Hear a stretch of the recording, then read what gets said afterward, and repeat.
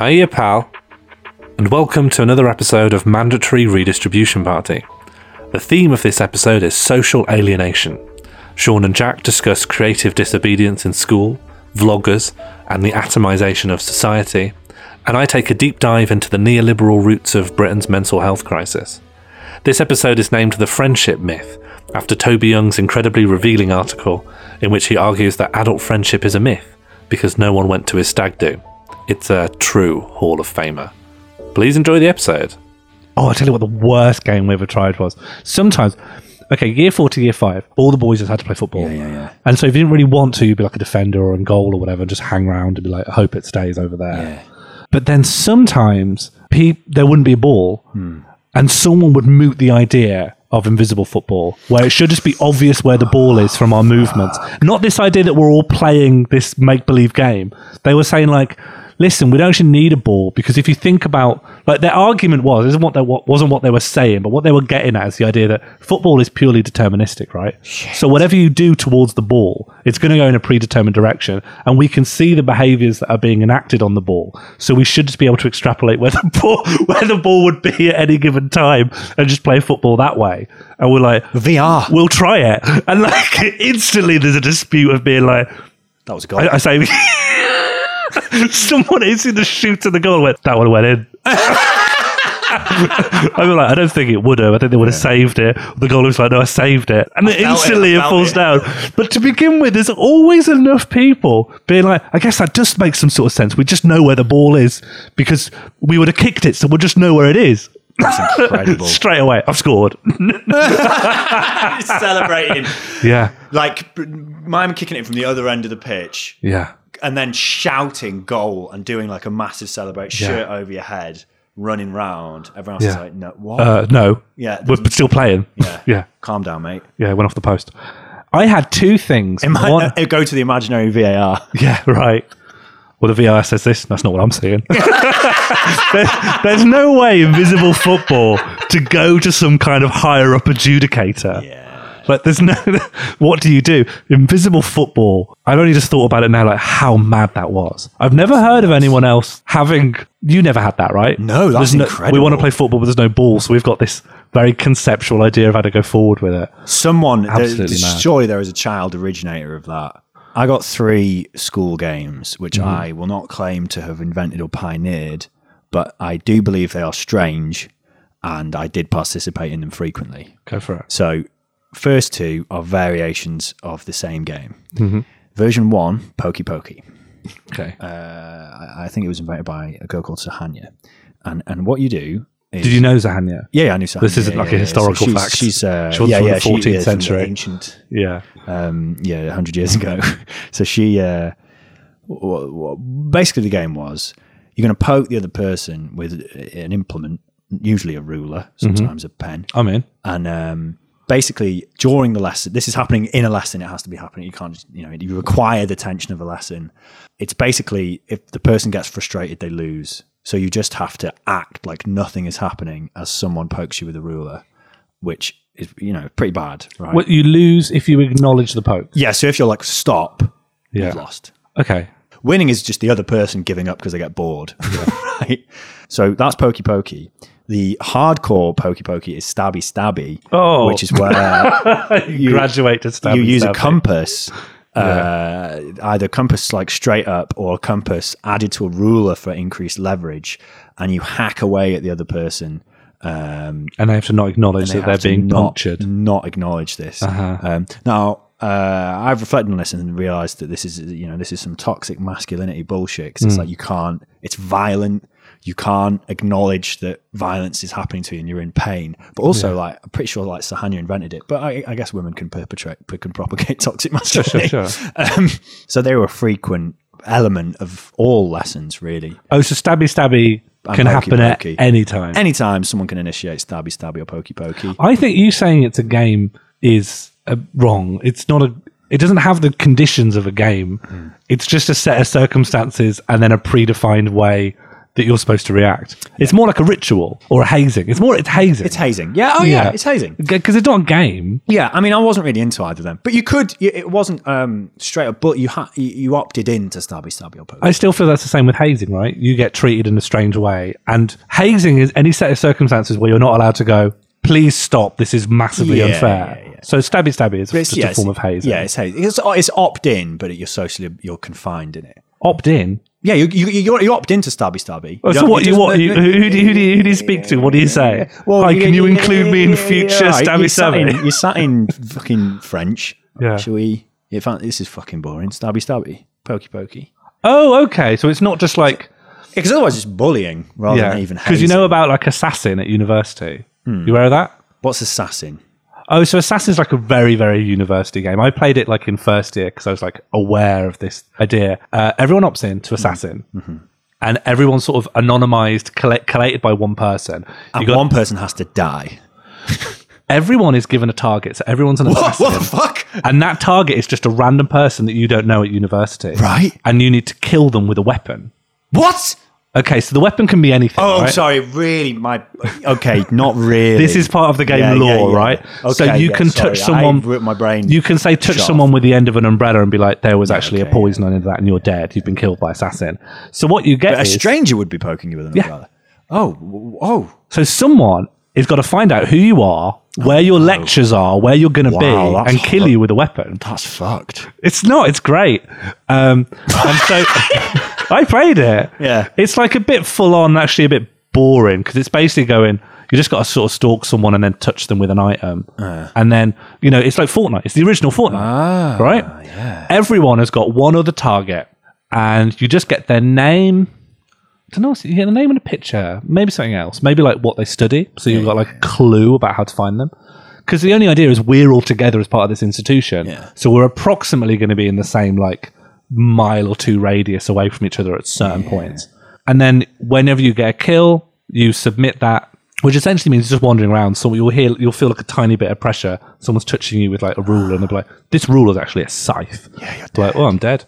I'm out of assassin. Yeah, it's not actually a lot of fun, but it's an interesting idea. Yeah, the constant threat of death. Yeah, so I was thinking that stabby might be like that, where like at any point you might be stabby. No, there's much more. There's much more lore and mechanics thinking going on there. Now, the best game of the three that I engaged in, that I've not encountered anyone else engaged in, is Screwdriver Bandits.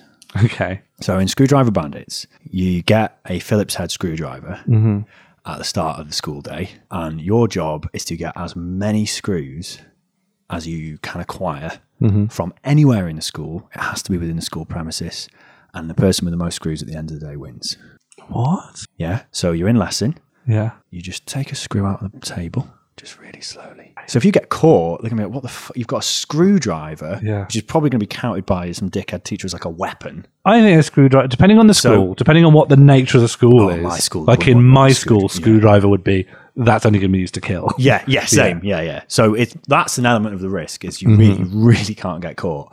But also you are slowly dismantling everything. I like it. Anything that has a Phillips head screw, which is loads of stuff. Everything. Yeah. We did get to a point where you wouldn't be able to get a lot. You'd match 8 would be an impressive number of screws, right? Yeah. 8 is almost an entire like table taken apart. Or at some point we had like a box of screws, like shitloads. Like, was there ever a point where like everything screws. Like you would be involved in something in the school and you'd be like, this table's going to give, or these are these things that I need to use are fucked because of this It's game. funny you say that. so basically, it got to the point where a display board just fell off the wall, Right. and there was like an assembly, like Why a did this display board, because it could only be the screws were missing, but Yeah. it's just nothing the teachers are anticipating. It's people slowly and methodically removing screws. You know, they're used to like, oh, someone smashed the maths room when someone's tried to burn the canteen. Yeah. They're not ready for systematic Yeah. removal of Phillips head screws. Because a lot of misbehavior is Walmart like displays. this instantaneous burst of rage, Yeah. not a exactly. slow, methodical. Yeah, because this is being perpetrated by youths of my ilk. So the fearful, beta males, Yeah. soy boys, right? So we can't be flagrant in our misbehavior. So Yeah. it's stealthy, it's planned, but it's nonetheless competitive. I still feel bad about this. A teacher I really, really liked, she taught the Judaism part of RE. Mm-hmm. She's in a classroom, and a larger lady, no judgment, she went to sit on a table Oh no. while explaining something to us, and the table collapsed. Though this was months after we'd stopped playing. But even so, who's gone round the whole school and put all the nothing. There's a lot of stuff that has not been repaired. Yeah. Unless it's collapsed, you don't know that actually only 2 of the screws remain in this table. The whole fucking table just collapsed underneath her, and she just sat like gently on this table. It boy. just fucking went. But it was horrific, because obviously in a moment, like, oh my God, we help her up or whatever. And I remember looking at my mate Emily and going like, this is the consequence of screwdriver banditry. Mm-hmm. Like, we knew, nothing, it was an unspoken. We helped this teacher we loved up, and we were like, shit. She probably thinks, oh my God, like how embarrassing is, just, you've just sat on a table and it's collapsed underneath your weight. And that's what's happened in your mind. Yeah. It's not, you're not thinking, Well, why on earth would you go? Yes, exactly. Part of this endemic screw crisis. Exactly. But then we couldn't be. It should have been. This is what I'm obviously still riddled with. We couldn't be like, oh, actually, miss, don't worry, but that is our fault. Sorry, we've been removed. Oh, you'd never do that as a teenager. Like own up to anything exactly. ever. You're never gonna be like, oh, I've actually, I've got the screws. If you look, I don't think you have the capacity to be like, I will be the bigger person here and I'll own up to it. I just don't even think you can as a teenage boy. You don't even have the emotional intelligence and the wherewithal or the bravery. Yeah, it's not even like fear of snitching. Like if I say it, then like Emma's gonna be pissed off at me. It's just basic. I don't even know how to do this. Human being. I haven't developed that yet. I don't even have the tools to make this right. Yeah, I never conceived of the concept of a consequence to my actions, which I was just doing for stupid, entertainment reasons. And then I am now faced with them. Oh shit, that's horrible. Better just not say anything and feel horrible about this. Yeah. Fucking 15 years later. Yeah, screwdriver bandits. But screwdriver bandit. I'm not advocating screwdriver banditry. No, I don't think anyone should do it. I find it very funny. Yeah. I think it's a great idea. So shout out if you've. I'm not. Write in the comments. We definitely didn't invent it. I'm bandit. trying to think. It might have been Emlyn. But if you played Screwdriver Bandits, if you're a Screwdriver Bandito, shout out. Hashtag. Speaking of things you can do is like, you don't want to rise above the parapet and actually get in trouble. I remember in college, so I spent loads, there wasn't much to do. There wasn't a lot of outdoor area to our college. So it was just kind of like a hanging out zone and then a PC suite. So I was normally hanging out somewhere on the internet in this PC suite, and it overlooked this big bulletin board, which was the main entrance into and out of college. Yeah. And I had this idea of nothing made bulletins look official. They were just printed off of normal paper. They did an Arial font. So I remember someone put me up to this, or started saying, we could just print anything up there and it would look as official as anything else. Oh, yeah. You could just put anything up on the board. But I thought, if I do get in trouble for this, I shouldn't put something actively disruptive. It should just be a joke, an obvious joke. Yeah. Panda for sale or something. Yeah, so I kept saying, I did big font, warning, monster in room 23. right? What was room 23? It's on the history department classes, Yeah, scans. and so I put that up there, and it stayed up for like a few days, best part of a week. And also, like, we had like a very early, very shitty like intranet thing, and there were a few people like posting up on that the comment section being like, has anyone heard about this monster in room 23? What does that mean? What is that? It's obviously not a monster. What's going on? And then by the end of that week, that sign's gone. And by the end of that week, that had gone. And so I thought I'd put up another one. Warning, student gravely injured in monster attack. Do not enter room 23. And I thought, let's escalate it. Like, let's go one further. I can't remember. There were other riffs on it, I think. But at some point, someone told me that the student council, which I didn't even know we had a student council. It's like this toothless, slightly like bureaucratic body made up of students. Did we vote on them? I don't remember there being... I don't know what the student council is, but I was told that they were like looking for who's making this sign because they were furious. Because the bulletin board was mostly only used for them. It's one of the few powers they have.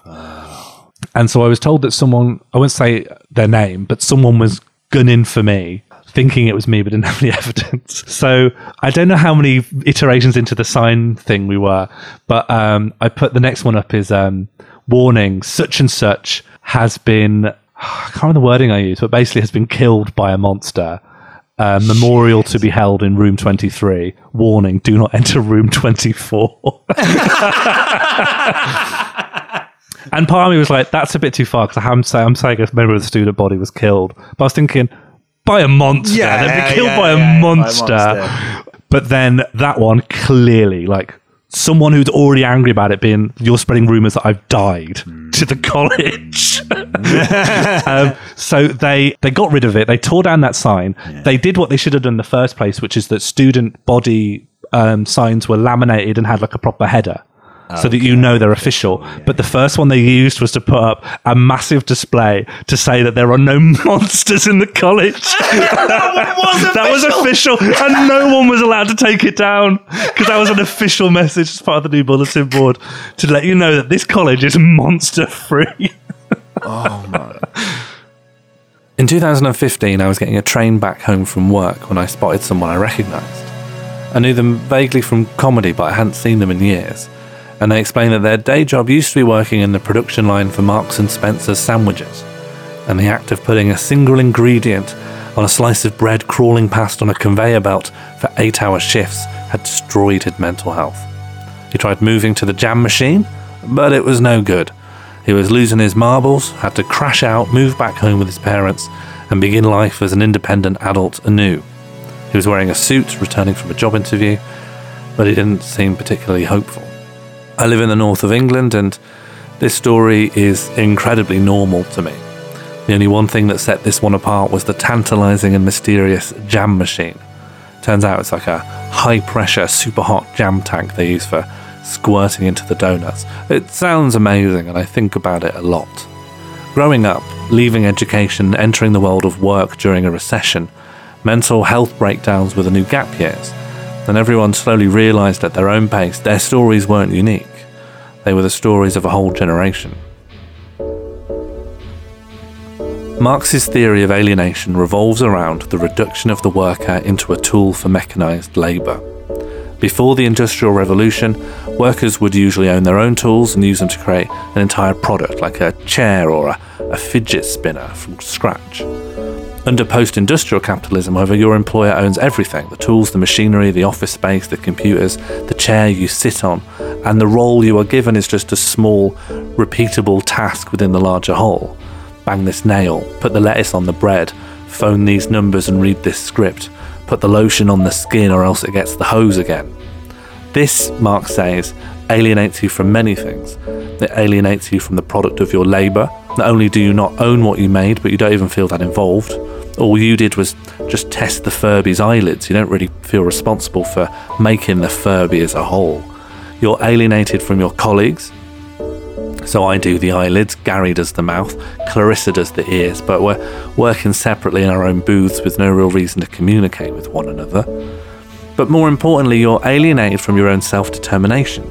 You do not feel in control of your destiny because you're forced, no matter what, to scrabble around for someone to sell your labour to, just so that you can eat, clothe yourself, house your family.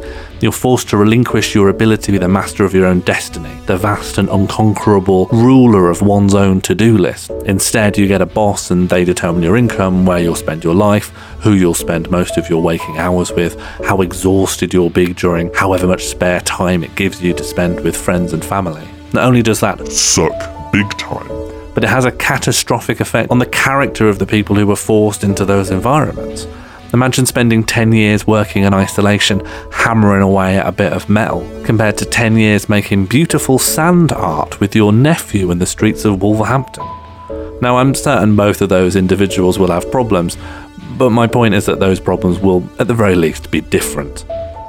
And anyway, we don't need to speculate on the effects that industrial labour conditions have on the human psyche, because thanks to neoliberalism, that feeling of alienation can be shared by all of us.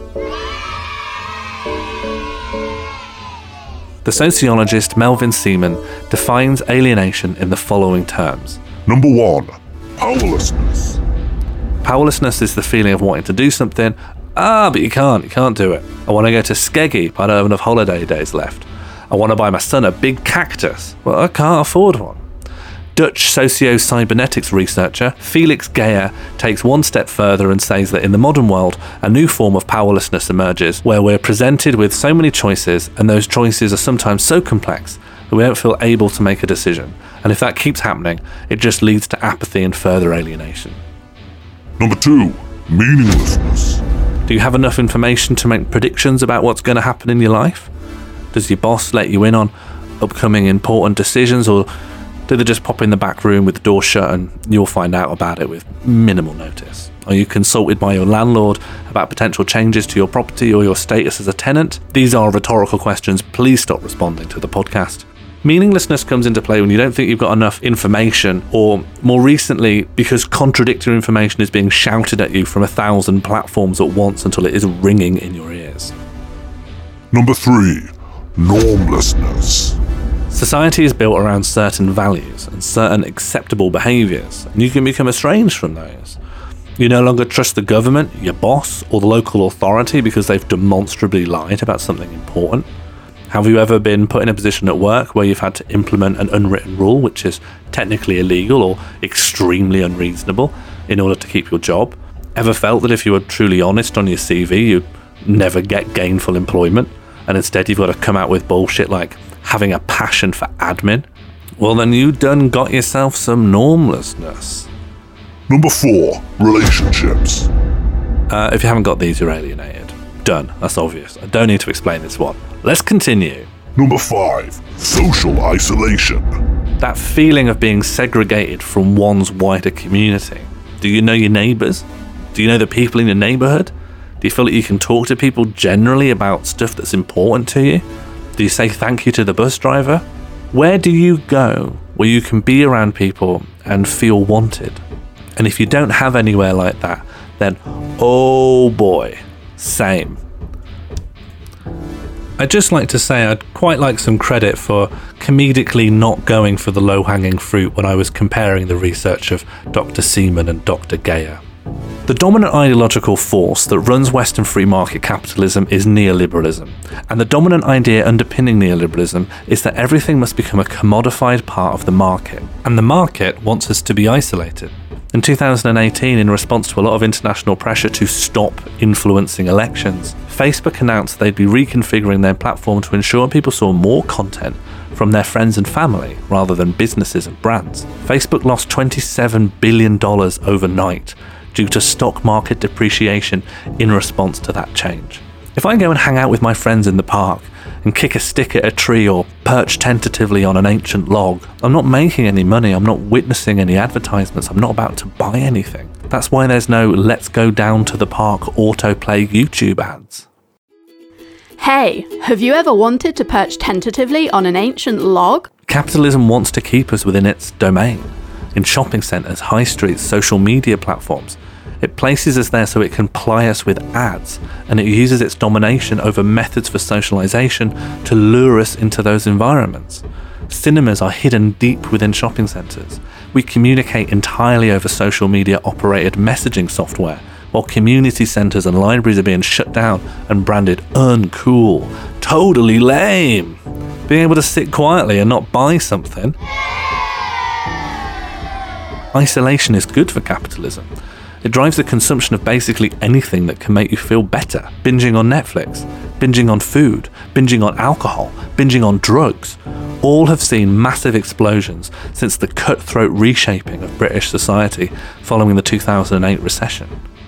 Neoliberalism places the responsibility for everything at the hands of the individual because it resists, shrugs, or suppresses systemic diagnoses for society's ills. You poor? Work harder. You're sad? It's your responsibility to take up a new outlook on life. Have a terminal illness caused by the black smoke you inhale at the Duplo factory? Have you tried taking up yoga? As a result, when you want to receive treatment for your rotting, cracked up brain, doctors aren't allowed to say, "Oh, well, your boss sounds like a bit of a prick. They're making you work for too long." Being in full-time employment while still needing to be on benefits is fucked. And since they aren't allowed to say those things, but they have to fulfill their duty of care, they will affect the one thing they have access to. You. Through pills to change your serotonin reuptake, or through the favoured treatment of the NHS, cognitive behavioural therapy. CBT is about changing your thought patterns in response to your environment. It is not about changing your environment. Doctor, please help. I'm trapped inside the hell panel from Hieronymus Bosch's The Garden of Earthly Delights.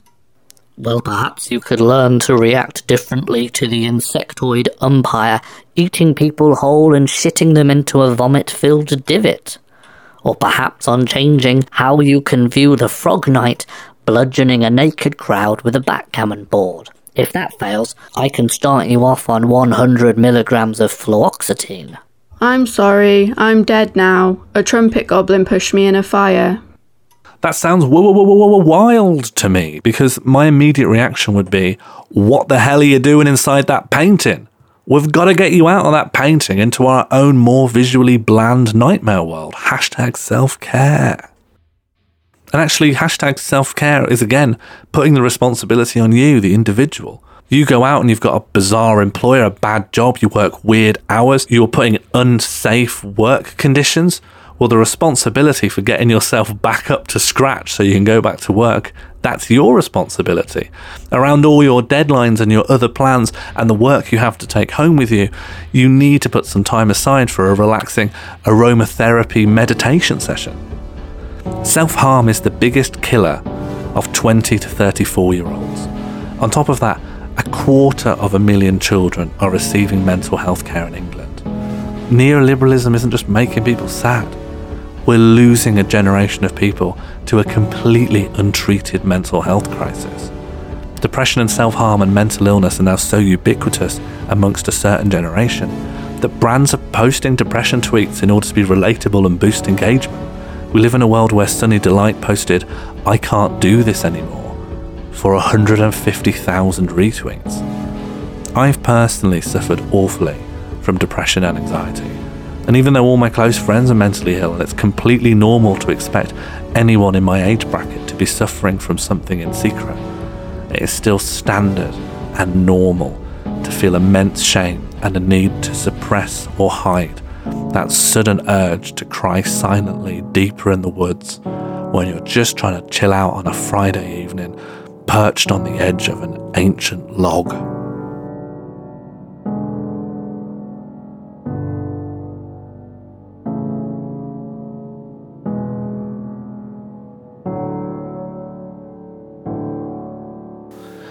The other day I showed Jack a YouTube channel called Kay's Cooking. Oh, yeah. Oh, love it. And scared of it. Jack responded very vocally. I think he started slamming the chair and screaming. She was in danger. She was endangering herself. Yeah. There was a moment when she was slicing potatoes.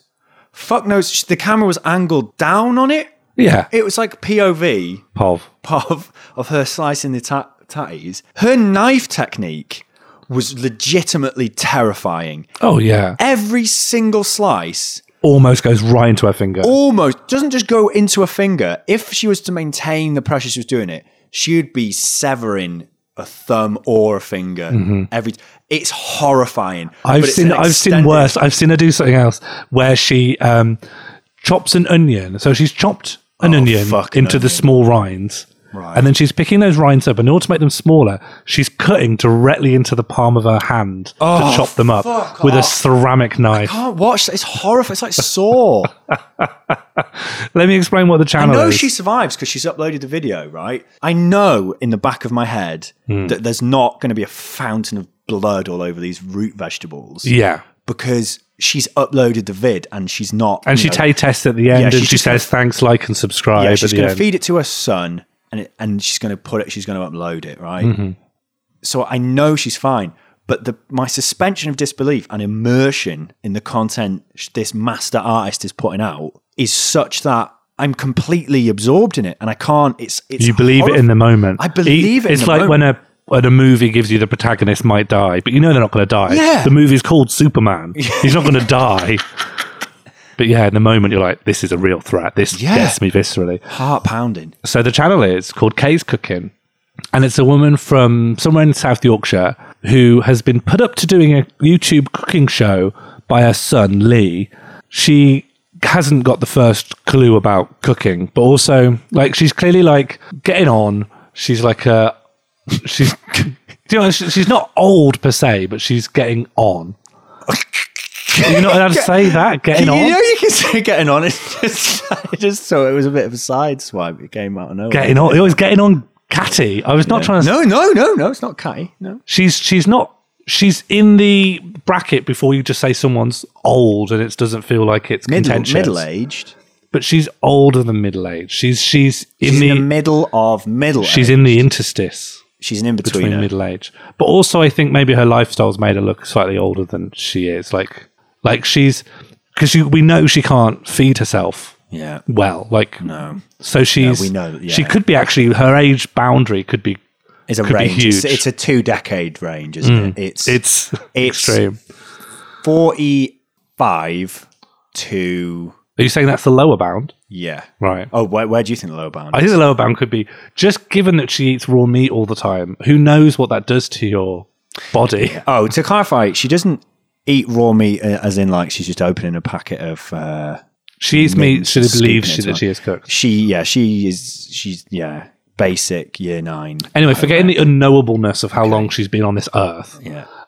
She's like a small working class mum, single mum. She's got her son, like her adult son, Lee. Yeah. And Lee bless himself, him. I was aware of Lee because I got really interested in finding out how many vloggers there were in Sheffield. I love vloggers. I think vloggers are... The unknowability of another human being is sometimes quite sad. And watching a random vlogger who just lets you know everything about their life is the closest you can get to really seeing the world through someone else's eyes. It's not the Truman Show where they're filmed by a third person and you just see how someone appears to the public. This is someone who just doesn't have the guardedness and just will film their life and you just see what another person's life is like. It adds something even better than the Truman Show because the person, the vlogger, the lumberjack, is... You see their subjectivity of like what Yeah. I want to show of myself. And then So it's when that- even more. It's like... It's even more. It's Yeah. another layer. Because if you just had a GoPro on someone's head all day and watched that, you wouldn't get anything. But if it's you've the got fact that that they're person to going, choose- yeah, Yes. It's the fact that they think they're hosting a little TV show and they go, "Hi, yeah, this is what I'm doing." You learn more than if you had a GoPro on their head, because a GoPro on their head, you just see someone walking around not talking. It would be nothing. You'd learn nothing. Yeah. And so I watched Big Man Lee. And he got a vlog going. It wasn't very interesting. Like, it was interminable to watch. But then he said to his mum, maybe you should do a cooking channel. So you know how everyone wants to be vlogger. Like apparently in the West, they did a survey, like loads of teenagers, the main thing they want to be is professional vlogger. But in China, where they don't have YouTube, it's still astronaut. Yeah. So it is astronaut and never went away from being astronaut. But everywhere that got YouTube, it's vlogger. Yeah. It's fascinating. Well, maybe a vlogger could, Logan Paul could go to space. Yeah, see how we probably can got enough- offend the aliens. Probably got enough money. Yeah. Yeah. Find an alien who Be committed very suicide. Culturally insensitive to the moon. And so Kay, his mum, started doing this cooking channel and instantly went viral. Yeah. and like got to the point she's been on terrestrial TV. Apparently, like Bob Mortimer watches her all the time. Like, it's made itself into the cultural cachet of people who work in media and entertainment who've passed this channel around and gone, look at this. It is amazing. Oh, it's incredible. The main factors is that Kay is utterly incompetent at cooking. She doesn't know the first thing. She can't even read, or like, I think maybe she must have some problem reading the recipe and instructions and then just following them, which is fine. There's loads of reasons why people might have problems with that. Processing issues. But her earnestness and her give it a go attitude and her lack of realization of how bad or how like dangerous her food is, and at the end going, may not have turned out okay, but give it a like, give it a subscribe. It's the combination of very, very poor knife technique shown in long, clear detail where you can see the danger, and the bad cooking of meat. Mistakes I've seen today include making a pasta bake that includes no pasta, trying to make raw chicken with fried bacon together with mayonnaise, putting the mayonnaise in it and then just sticking that in the oven. She's made egg fried rice without pre-boiling the rice, so the rice is just raw, uncooked. She made avocado on toast, but got hard rice. Yeah, fuck, egg fried rice, but she starts frying the onions, then she just pours in rice, unboiled. Fuck. And then just cracks an egg in there, and then just fries the shit out of it, waiting for it to get soft. Oh, shit. Did Lee eat it? No, that one they didn't eat in the end. Right. Then one of the latest ones she's done, like last week, she was asked to make avocado on toast. Right. And so you're thinking, how could this go wrong? Yeah. She buys an aubergine. Oh, bless. Fuck.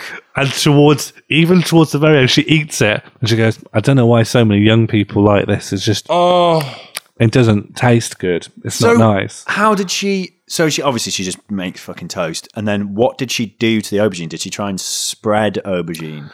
Well, she was told to mash it, but she's like this, like with a fork, mash it with a fork. She's like, it doesn't mash. It doesn't mash. Strong, yeah. So she basically cut it into like these fibrous strips and then stuck it on the grill for a bit to make it a little bit soft. And then it was sort of mashable. Yeah. Apparently it tastes rank because it wasn't cooked. Obviously, yeah. Yeah. Raw aubergine. And she's fascinating. I think I love peering into the life of a vlogger. And they do tell you how, like, everyone's supposed to be like in a bubble. Completely understandable. I hang out with people that are intelligible to me, who share some of my same values, so that I'm not constantly having to explain basic things to other people and or coming into conflict in my spare time. Yeah. Why would I want that? But vloggers let you see like how all kinds of the other half live. Yeah. Every other half you could think of. Yeah. How are other people living? And there are some people who are like so detached from things. I think that's the thing that gets me. Like, you can see vloggers and they live this life of like real privilege. That's nauseating. I don't enjoy that. Yeah, but then there are vloggers. Everyone's got like phones now, so you just get a lot of like vloggers who are just like working class people who are like, I want to be a vlogger. I don't really have much time to do this, but I'll do it in the evenings and on the weekends. And you sort of watch through their life, and they just feel detached, like they're not taking part.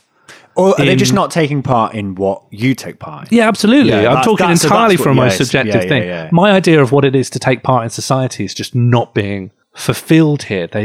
They're not sure what's going on, like in their town or city, let alone the country or the world. There's a real sort of detachment there, which really shows how much of a struggle it is to like. Or are they just not talking about it on their vlog? They're not like, I don't want to. In the few rare cases, I've seen people say, I just don't know, or I just didn't vote, or something. Yeah. And I'm not talking about like, bloody lumpen proles or anything. No. It's just curious how like, I always kind of thought something of this will end up in people's lives to like a small degree. And I'm not talking about detachment from politics. It's just sort of, they feel so isolated from me and other people I know. And they like live so close. Do you know what I mean? Like some of these people are in the same city as me. I'll cross them in the street. And it's just this real worlds apart feeling. Alienation, isn't it? Atomized. Because I'm a fucking weirdo. I'm alienated from the mate. Like, I just like fucking JRPGs. I'm not watching Britain's Got Talent, but I've never watched Bake Off. But if you watch, and I'm not being like, oh my God, guys, I've never watched I don't own a TV. But even if you did watch Bake Off, it wouldn't actually automatically bring you closer to other people. No, but But it does mean, yeah. My point is that everyone, there's so much different media. Well, even if you just say media, there's so many different things to choose to consume that the atomization happens. Like, it would be really, really hard for the Beatles to happen to the extent that they did. Or Star Wars. Like, yeah, okay. Like Endgame, Avengers Endgame is the biggest selling movie of all time. But Star Wars was in the cinemas for a year and a half. Yeah. With like people still queuing outside in 77, 78. And then, on like tickets, like each individual ticket sale is uncontested since 1977. And that kind of mega all-consuming pop culture in shared consumption. Well, even stuff like sitcoms, like there's definitely been better sitcoms made in the last 10, 15 years than like Fawlty Towers, whatever the fuck. Sure. But Fawlty Towers is a classic because Fawlty Towers is really fucking good. By percentage of the population who knew and liked it, you just can't top that. No. Yeah. And you had it, like people were still, checking out Freeview or whatever until, like The Office. The Office could be huge. And obviously there are these big phenomena things like Fleabag, but I bet it's just not the same. It's not to the same You're comparing scale. this to Star Wars and the Beatles, and it's just nothing like that. Yeah, it's not to the same massive scale because people are more atomized and people have got, it's kind of, maybe it's good, maybe it's bad, I don't know, but people have a lot more choice in terms of what they consume and how they consume it. And then that has a contribution to atomizing. So not just entertainment, we could talk about news or anything. Like there's that thing of the average, I think Channel 4 News has like the youngest demographic of like TV news watcher. And I think the median age of a Channel 4 News watcher is still like 55. Yeah. So you're the information you're being given about things is just totally different to someone who's only consuming news through like irony poisoned communist Twitter. Yeah. Well, that's that thing. Like capitalism would like everyone to just be in their own privately rented. In order to sell you things, you need to be able to make as many choices as you want. Yeah. If you just have to do things to get along with the grain, that doesn't suit capitalism. It wants to sell you your own colour of whatever this is. We can do this in a new shiny gold thing, and then you can separate yourself that way. Because like communities have been degraded. People are super atomized. So that's how you get people that seem so separate, almost alien to you, and as you would seem alien to them if they were to watch, if she was to watch the Sean Morley vlog. Yeah, sure. She would be like, what's this guy on about? What's he talking about? What's ASMR Mr. Bean? I think also that phenomenon of like going home at Christmas and not knowing how to talk to your uncle. Yeah. Like that feels... I'm sure that's always been the case. Like, well, I think there's like that trope, like the American, like someone's gone off to New York to be a slicker in whatever industry they're doing, and they come back and they're talking to their uncle about something. It's like, how do I talk to you? What do we talk about? And I definitely feel that going home and seeing family. It's social cohesion is breaking down, not just between me and a bloody stranger on the street. It's me within my own family. Yeah.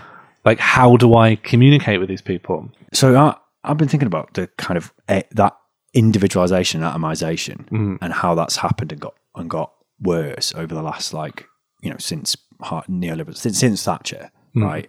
So universities and getting a degree is still seen in this as this bougie thing, but universities often have the community aspect that's been lost in a lot of other areas of society, right? So where in like a mining town, the work you would do, and then maybe there's a brass band, maybe there's a working men's club where you go watch comedy or like do dancing or whatever.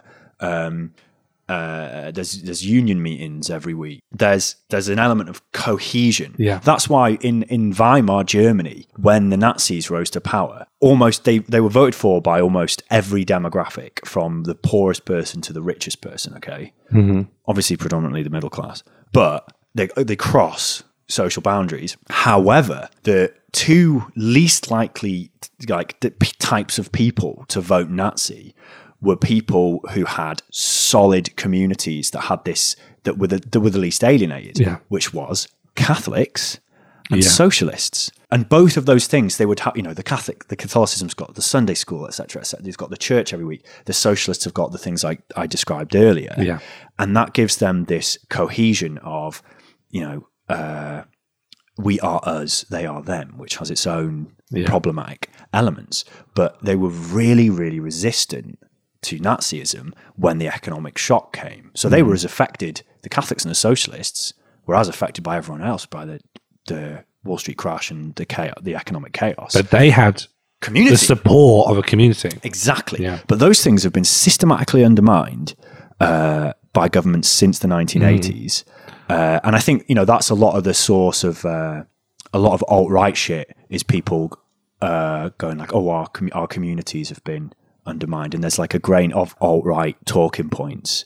There's like something, there's the grit of something legitimate there somewhere. I'm not saying like, oh, mass migration is destroyed. I'm not saying No, that. I mean, I don't want to go all blue Labour or anything, No. but if you take outside the fact that they're diagnosing that problem as migration, Yeah. the idea that their communities have been fucked, they have That's to. correct. Yeah. Precisely. So, but weirdly, universities, which previously been seen as like this middle class thing, they retain that community element Yeah. from freshers to there's this. I met sense all shared kinds of people experience. that I've stayed in touch with, but loads of people I just would not have met. Yeah, Absolutely wouldn't have met that type of person. You wouldn't have met that person, right? And then you've got all the clubs and etc. within the uni, and then actually you've got things like a lot of unis have their own like GP services or physios or whatever the fuck. That as in the NHS was based on Welsh trade unionists creating a system of healthcare that they shared together as well, and it has these. It has community. It's undermining alienation. Of course, in a university, you are increasingly seen as a customer who is trying to increase your employability. And obviously, a lot of universities are investigating how to make better bombs or whatever, and you'll get better PhD funding than that to do something about feminism. God Sure, knows. but it can still serve a good social function. Yeah, but it honestly has these social functions that have been hugely undermined everywhere else. So I think a lot of people experience like the brakes slamming on socially after they graduate. Absolutely. Because they go to a workplace or whatever, and that is just not there. Especially, like most workplaces aren't unionized. Where there are unions, they don't perform that social function they did. Often unions sell themselves now as like almost insurance policies for like, if someone crashes into you in the staff car park, this is you should get this, and you'll get a leaflet. There's a social breakdown, and it's the juxtaposition between that. I think that's when it's weird because not necessarily uni radicalizes people as much as early and mid 20s of going. Now contrasting the rest of society with that experience. The double whammy of one, I'm now in the fucked economy. Two, I've gone from this really cohesive, obviously, you still have mates and you can make friends outside it, but I'm saying structurally. Well, no, hang on, because structurally, though a lot. Your capacity to make mates, you can do it, but firstly, where do you go? And also there's the side thing of like, if you want to have an active social life in the UK, you have to become an alcoholic. There is no way. There's no way around it. Yeah. As someone, go out and be an alcoholic. Oh yeah, you can. Yeah. I'm not saying that's the only way to be an alcoholic. There's lots of ways to be an alcoholic. But like, as someone who has curtailed their drinking to almost nothing over the last few years, I'm finding my social options slimming to nil. Yeah. But also with all the pub closures, like, put aside to one side that the massive private industry and all the social problems that are caused by insane alcohol consumption in this society. Even on top of that, with the pub closures, that's meaning actually what was a community centre, a bad one, not a great place. Like working men's clubs are obviously, they're going away. But also normal pubs, there are those old pubs at the end of the street where everyone knows each other. Right. It's not the best place to start a community. No. But it is better than nothing, which is the alternative when it shuts down. Yeah. The church is a good one. Obviously, the one thing that the atheist movement did, I mean, what it did do, loads of like puerile YouTube videos. What it didn't do is actually replace the social functions of the church. No. If you think the church is a bad idea, then create an alternative to it. Yeah. And there is like the Sunday assembly, but something about that just isn't for me. Yeah. Are you aware of this? No, what's the Sunday assembly? The Sunday assembly is actually that. It's precisely that. Atheist Sunday school. It is... Atheist Club. If I wanted to be That sounds fucking lame. if I want to be as cruel as possible, Bring your fedora. Imagine a lot of people singing about how they love Brian Cox. Oh, It's not fully that, but it is a little bit of like, let's learn about science and let's sing songs together, but we'll sing ABBA, and it's really not my vibe. Are there hymns about like Darwin? I think you just sing pop songs. I think you sing Queen and ABBA, and essentially, yes. There's something about like building a community and doing all that good work that just wasn't laden in the culture that we like consumed. There was something about anyone who's like kindly and wants to do all that. I was told that person is like Ned Flanders or Walter, the softie from the Beano. Yeah, there's a cynicism towards it. Yeah, whereas actually like being like, fucking, I'm an anti-hero, I'm Patrick Bateman, I'm Fred Durst. Yeah. Those are your cool icons that don't have any values or care about anything, but nevertheless seem to be happy and sorted. There's never, just the culture was like, just new metal 90s culture. Kindness was so lame. Yeah. And so it's very hard. Like alienation was also placed in to men, particularly, because by being kind and compassionate to people, you're like, are you gay? Yeah. Are you a gay man? Fellas, is it gay to show an ounce of compassion? So you've got these guys that have grown up being like, they couldn't even form a basic friendship group. Like, you know, the in-betweeners, the way they treated each other in that, I'm like, that's my whole secondary school. Yeah, it's You really want bang on, treat your friends as though they're your enemies. So these are like people you actually wouldn't even want in your community. Like, I've had to do loads of work to learn how to have an adult friendship. Yeah. And when I could, I'm like, fuck, this is like the cheat code to being an adult. I am not atomized now. I have friends who care about me. But you were never socialized to behave like that. I had to like manually fucking learn it. Like Kay looking like trying to learn a basic recipe. It's like when Kay can't make avocado on toast, that was me as like a 25-year-old being like, why am I depressed? Also, I've got no good friends. And those that I do are still in that in-between secondary school mindset of like, me being friends means I'm going to tease you, even if I can see it's making you cry. Yeah, because you weren't given the right tools. You were given an aubergine. Yeah, I was given the aubergine. Go now, make avocado on toast, and then we'll criticize you for it for tanking the economy.